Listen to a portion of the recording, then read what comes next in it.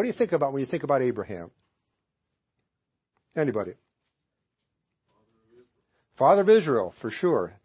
Somebody else. Something else you think of when you think of Abraham. You never think of Abraham. Think about Abraham now. What do you think about him? I'm sorry? Absolutely. Father of Isaac, for sure. And that whole situation that went on with Isaac and Abraham on the mountain. Anybody else? Most of the answers I'm sorry? Following God's lead. Thank you. Absolutely. Definitely. Most of the time when we think about Abraham, we usually think about him in an Old Testament sense. We think about him, as Steve said, being the father of Israel, the father of that nation. We think of him as being called by God from his homeland to go to a place that God had chosen for him, to the promised land. We think about all those things, and all those things are correct, obviously. But my point here is this. When we think about Abraham, we always think, or typically think, Old Testament. And we think about him historically connected to the Old Testament nation of Israel and all that went along with that.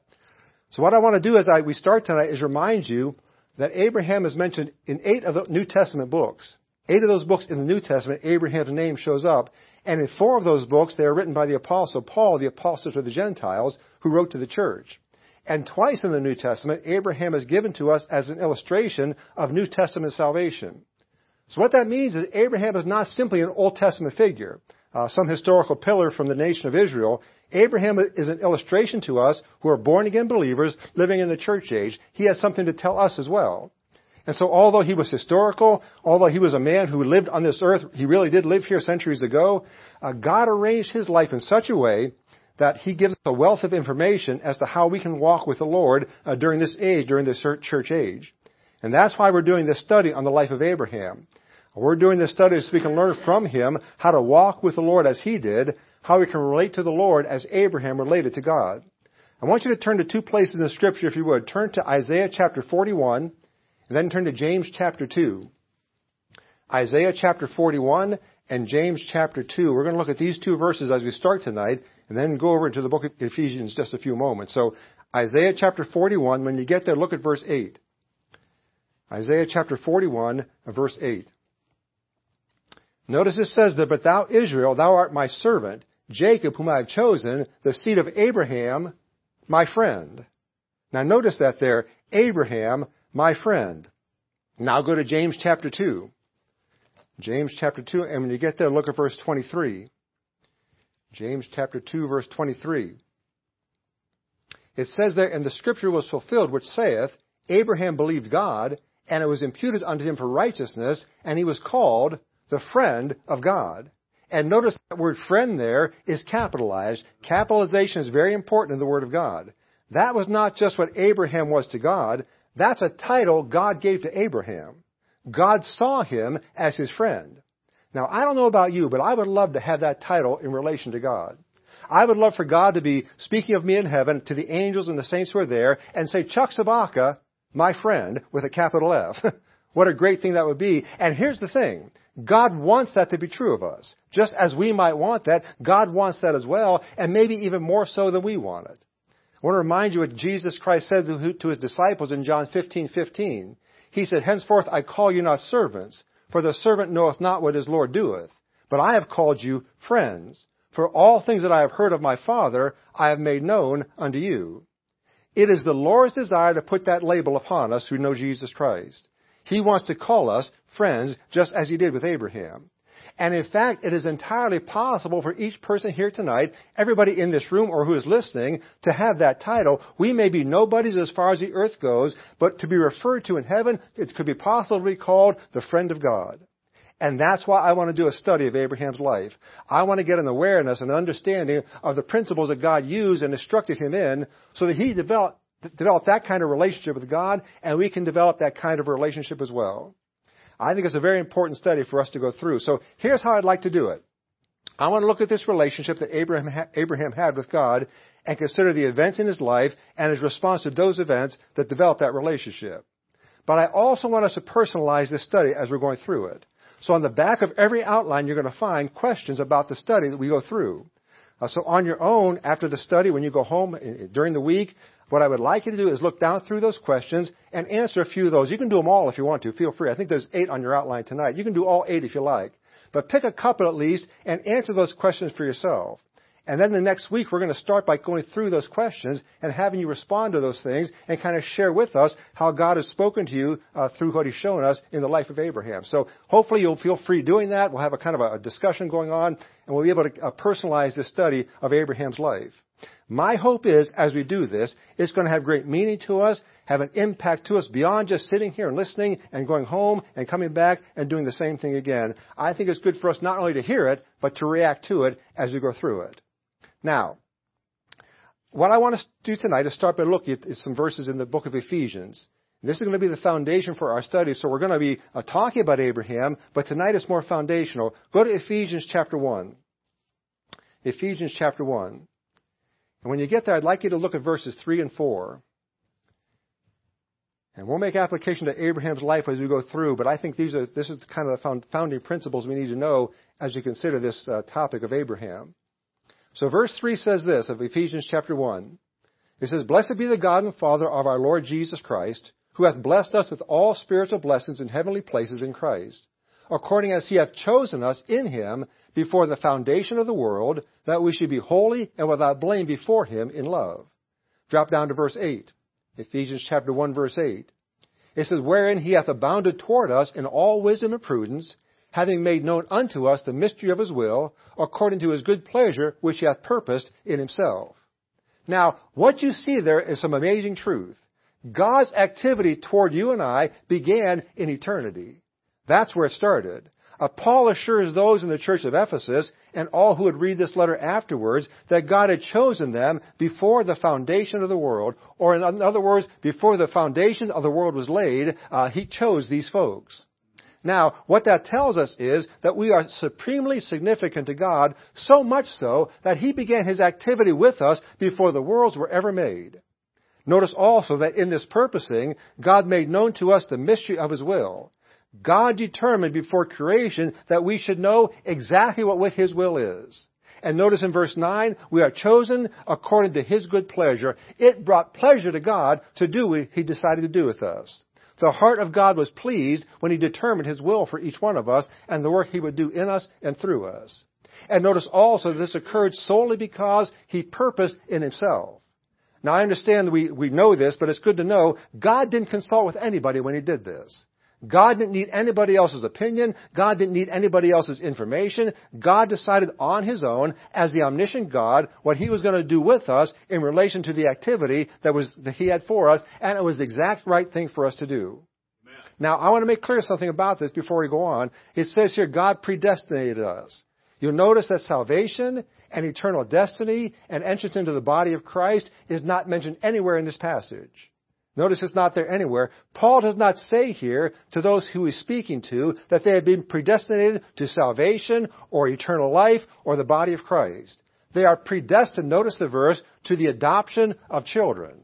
That's what they're predestined to. Adoption in Paul's letters always refers to the benefits that result from a person being a child of God.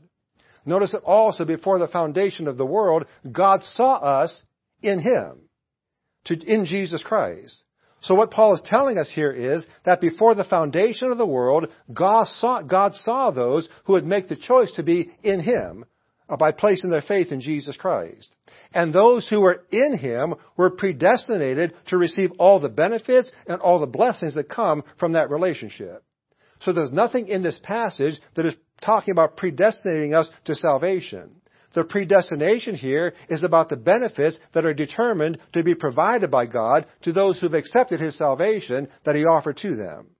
All the work that God did for us and provides for us gives us the unique opportunity to have a close and personal relationship with God. Now get a hold of that, folks. I know you've been in church a long time. You've heard this over and over and over. Don't let it get old. God has chosen you to have a close, personal relationship with Him. And all the work that God has done, He did to make that happen. Now our focus is on Abraham. He didn't get the same benefits that we got because he was under the old covenant and we're under the new covenant. But it's still true that God determined what He would provide to those who follow Him, no matter what covenant they're under. So He predetermined also for Abraham exactly what He would do with him. He knew before the foundation of the world what He would accomplish in and through Abraham all the purposes, beginning with his call to him and everything that followed after. This is very similar to what a parent does with a child before they have children. If you have children, or consider what your parents did before they had you, that's exactly what God did with his call to us. Before people have children, basically what they will do is decide what benefits they'll provide for that child, a kind of a path or the direction they would like that child to take, all the opportunities they want to make available to that child, and they make all these decisions, or many of these decisions, before this child ever comes on the scene. In a similar way, God did the same thing with Abraham. He's doing the same thing with you and I as children of God as well. And just as a parent would, God did all of that out of a love for those who would by faith place themselves into Jesus Christ. So here's how we start this study. Abraham was chosen by God in eternity. God put his purpose on Abraham before the worlds were ever made. It was in eternity that God purposed to bring salvation to the world through Abraham and through the nation that he would form from him. It was through the nation of Israel that the Savior, Jesus Christ, would come. And salvation for all people ever born would be provided through Jesus Christ. And God decided in eternity to build that nation on one man, the man Abraham. And God would call this man Abraham into such an intimate relationship with him that all those whom God called to himself through Jesus Christ could also walk in that same relationship. It's available to you and I. Now, since all of this occurred in eternity, we can only come to one conclusion. God created you and I not for time. God created you and I for eternity. Ours is not a temporal purpose. Ours is an eternal purpose. And just as Abraham had no idea how his life would impact eternity, he had no idea how the entire world situation, even to this very day, would be influenced by his obedience to God. And what that tells us is that when God chooses a person for his purpose, that purpose affects all of eternity, time and eternity. God's purposes, please hear me, are always eternal purposes. Now, they may be lived out in time, but their effect is eternal.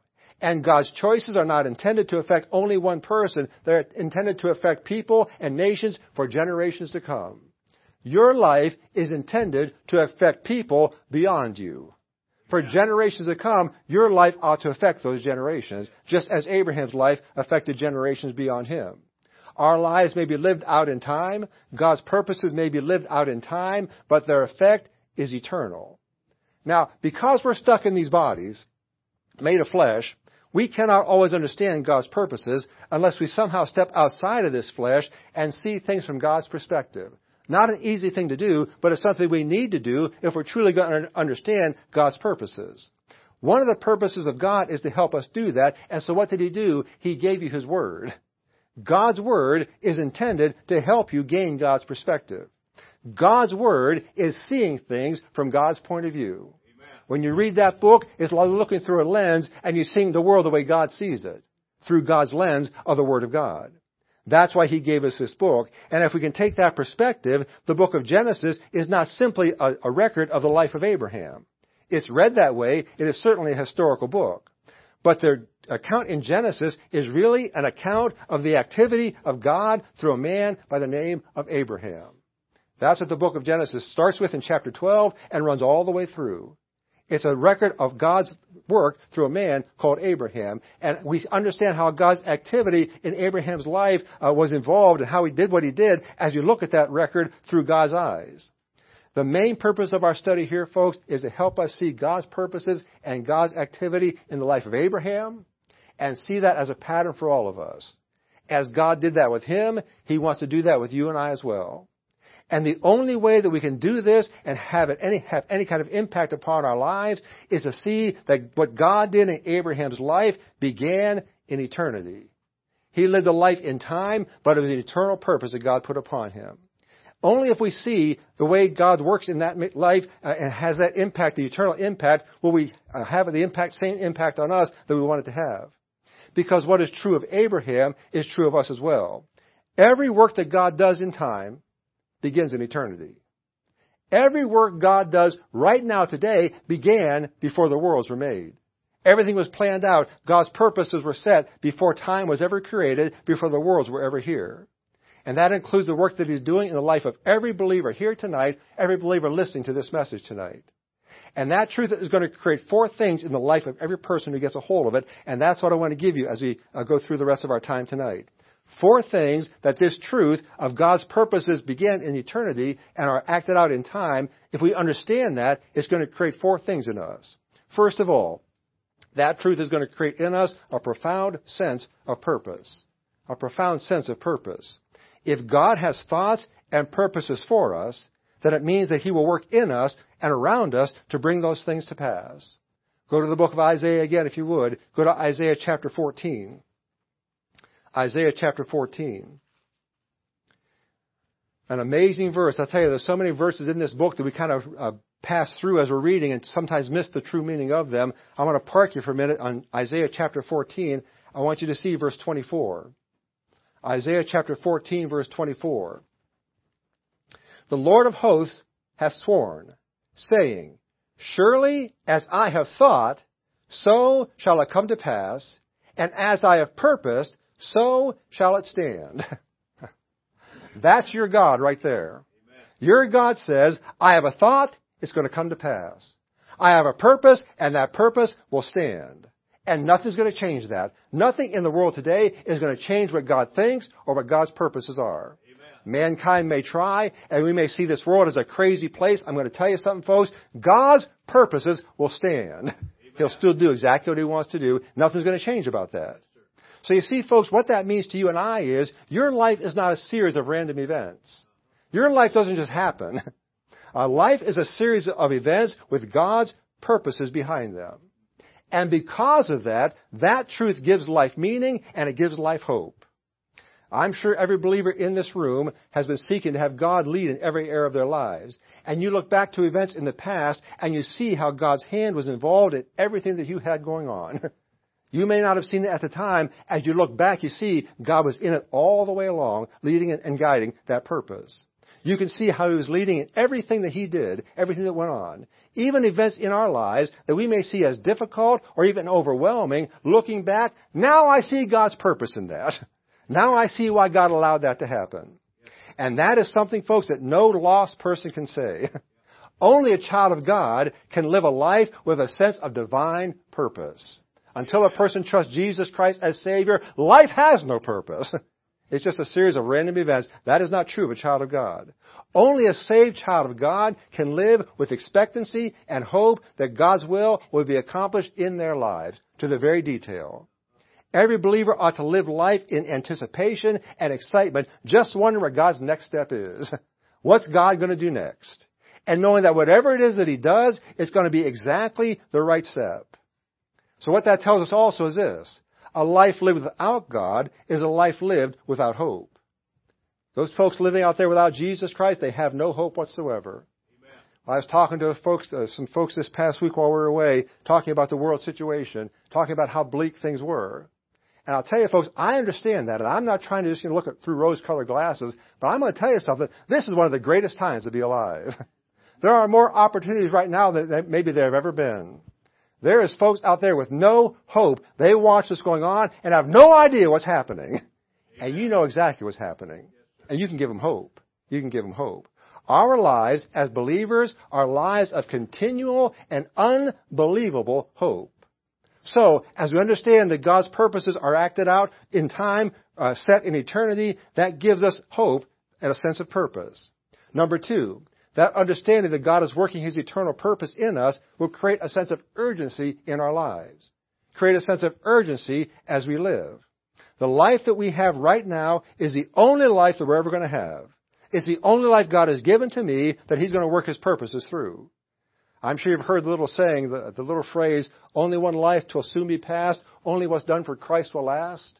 Well, it's very simple, but there's an enormous amount of truth in that statement. The only thing that's going to last outside of this life is that which we have done where God's purposes were fulfilled. Everything else we do is going to vanish at death. If God's purpose was not involved, it's going to count for nothing. Now, Scripture tells us we're given 70 to 80 years, sometimes more, sometimes less. And the older I get, the more I realize how quickly those years pass. Amen. Seems like just yesterday I was beginning of my career, and now at the end of the month, I'm going to have 46 years in, I'm going to retire from that business. I'm sure many of you feel the same way. Life is brief. And only what we do in this life is going to have any value at all in eternity. What should that do? That should give us a sense of urgency as we live this life. You've only got so much time God has given to us. We need to use that time to accomplish the purpose of God. That understanding should create in us a desire to obey God and obey God quickly. Obey God quickly. I've met many believers over my time who are going to serve God once some life event had passed or concluded. Once the kids are grown, or once the money situation is settled, or once the career is in place, then I'm going to serve God. And all that time they wait is simply wasted time with no eternal value whatsoever.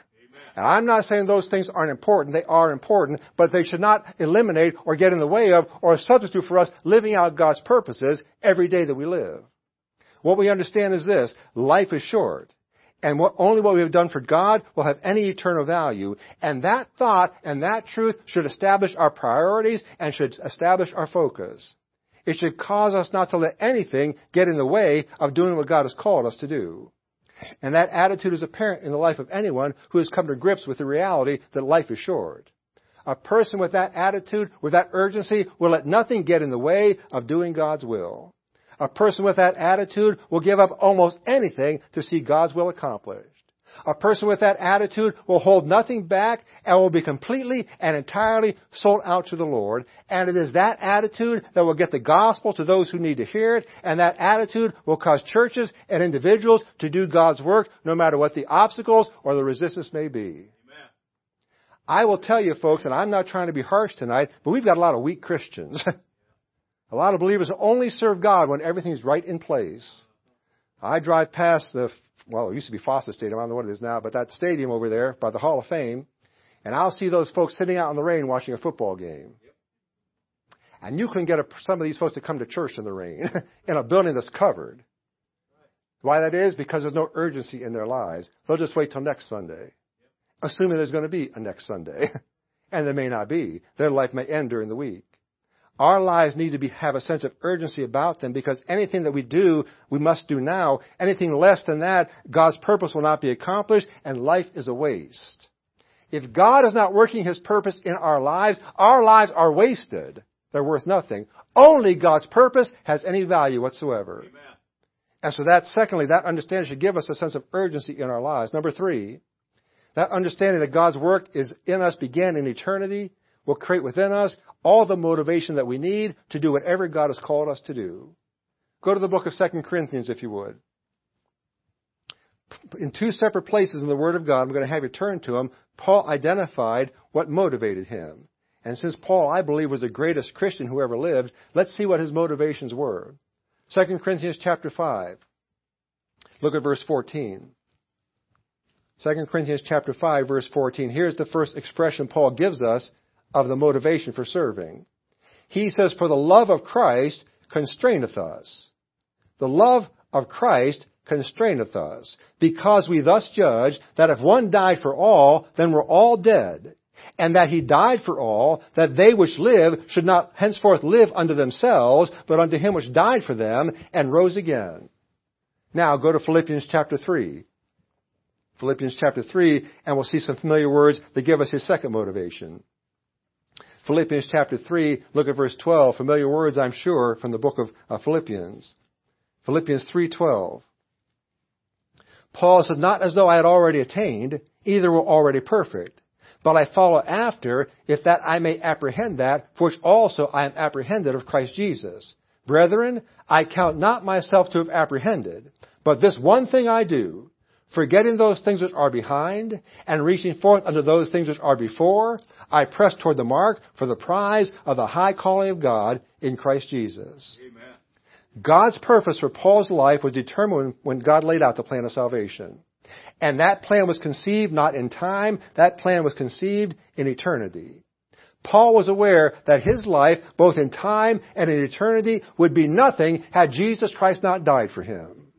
And Paul saw no choice but to spend the rest of his life living for the one who was willing to sacrifice that much for him. And what he says there in 2 Corinthians was, that love constrained him. What that means is that love demanded service from Paul. As far as Paul was concerned, because Jesus Christ died for him, because God showed that kind of love for him, he had no other option. There was no second choice, no way to somehow get out of what God's love required. God's love required that Paul live for him and live out God's purpose. Now, if you're serving the Lord this evening, whatever capacity that is, I don't know what motivates you to do that. But according to Paul, there are only two things to know about our service to God. Number one, we are motivated to serve Him because God loved us and sent His Son to die for us. Amen. That's the motivation. We don't do it for the preacher. We don't do it for our parents. We don't do it for our grandma. We don't do it for anybody else. We don't do it to be noticed by people or to make points with God. That's not why we serve. We serve God. We live out His purpose because God loved us so much that before time began, He laid out a plan for our salvation. Amen. Before you were ever born, God already knew how He was going to save you if you trust Jesus Christ. And according to Paul, that understanding alone is enough to motivate us to serve Him with all that we have. We should need no other motivation to serve Him than to understand the fact that God loved us and Jesus Christ died for us. Amen. Shouldn't need anything else. That should be enough. More than enough. Here's the second thing we need to know from Paul about our service to God. It's not an option. It's not an option. It's not a choice to be made.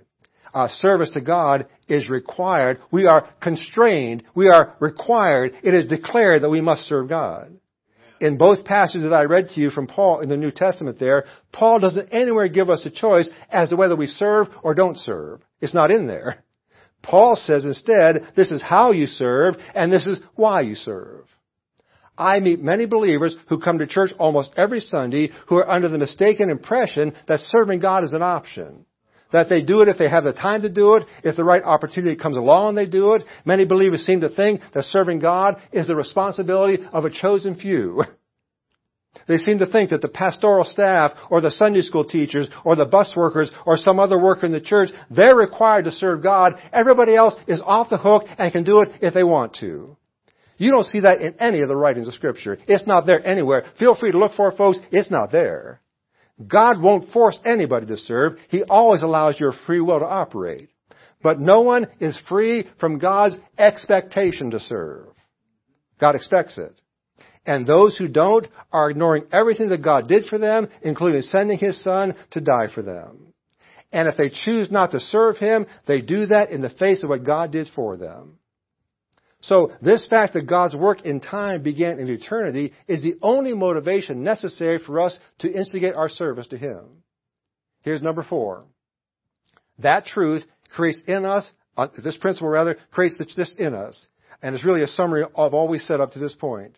The understanding that God's purposes for us began in time and will continue into eternity will create a life of eternal meaning.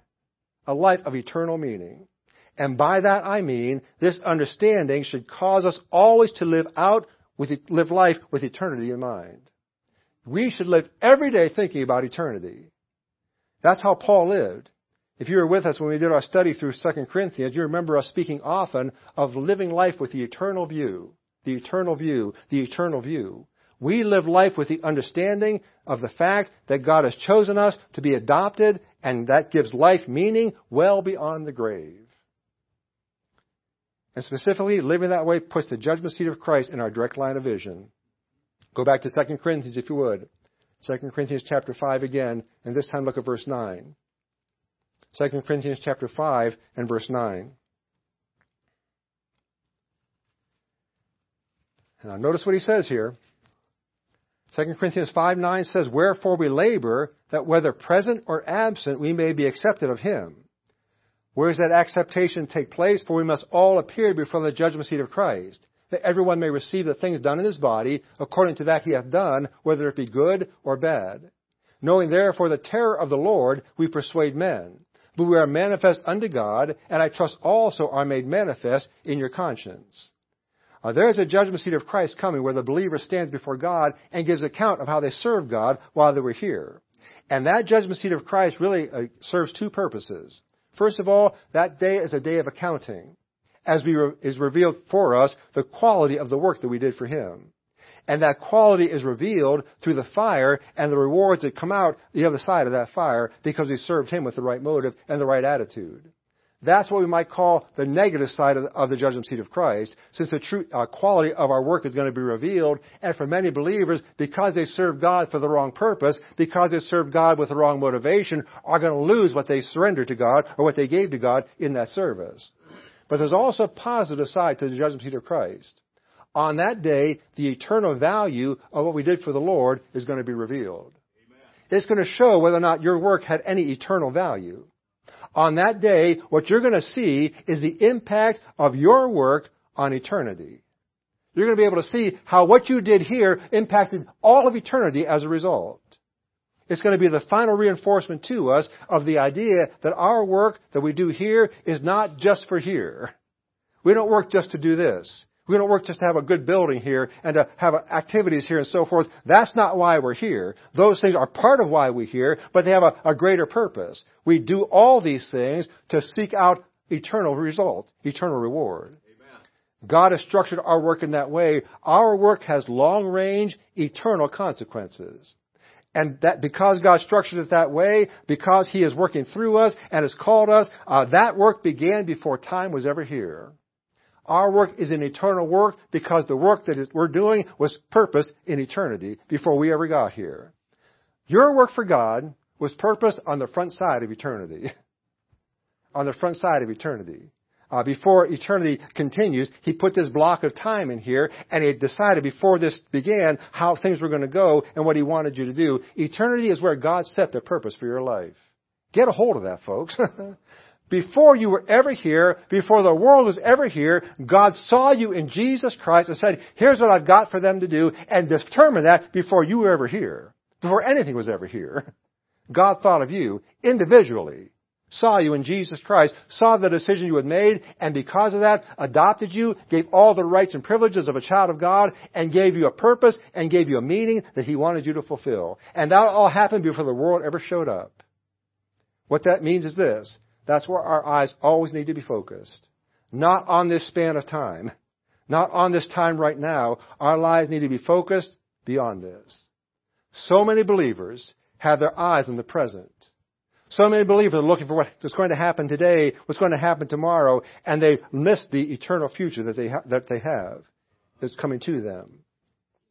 I read recently of an evangelist who was witnessing to an atheist. The atheist was explaining to this evangelist why he was not a Christian. He said that if he truly believed, as Christians say, that everyone must face eternity and give account for what they have done while they're on this earth, and if it's true that Jesus Christ, through His death and resurrection, is the only way to secure eternal fellowship with God, and if it's true that all those who refuse are going to spend eternity in a place called hell and the lake of fire, he says, I would not rest day or night until I had warned everybody and urged everybody I know to respond to God's invitation. That's what the atheist said. But then he said this, the way I see most Christians live, I'm totally convinced that what they believe, what they say they believe, simply isn't true.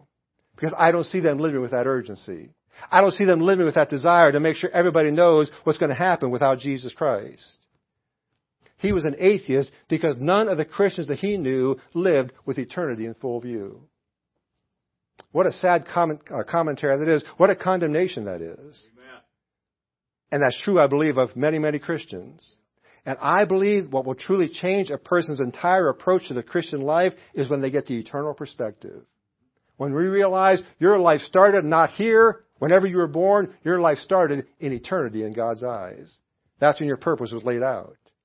And if we get that perspective, we will never encounter people or circumstances without the confidence that the God who chose us from eternity is working His purpose in us every day that we live. And the only reason it doesn't happen is because we get in the way of it. I think what we're going to see as we go through this study, it was that understanding that brought Abraham into the relationship that he had with the Lord. I think because Abraham understood that, he became the friend of God. Because he got that picture, he got that purpose in mind, and walked the way God wanted him to live, and fulfilled that purpose in his life, and became the friend of God as a result. And I'll tell you, as you look at the life of Abraham, we will see with that understanding will lead us to a life of faith and complete obedience to whatever God calls us to do. Amen. it'll be a privilege. It'll be an honor to do whatever He calls us to. Even if it's something that we would say from our human perspective, I don't want to do that. We say, wait a minute, this is God's eternal perspective being lived out in me. What a privilege it is to live out that purpose. We have been called by God to live out His purpose before time ever began, while He was in eternity. And that understanding will make all the difference, I believe, in our relationship to Him and our work for Him. Amen. And we can be called, capital F, the friend of God. Amen. Now, on the back of your outline, there are questions. And those questions will apply to everything that you heard tonight. And so what I would like you to do is go home tonight or sometime this week. Don't forget about it. Take those home and go down through those things and just find a couple that kind of speak to you and answer those things. I realize some of them are personal. They reveal some personal things about you. Hey, we're all family here, you know. It's okay. Let's talk next time about some things God has spoken to you about as He's revealed this truth to you, that your life and your purpose began not here, but in eternity. Amen. Let's stand.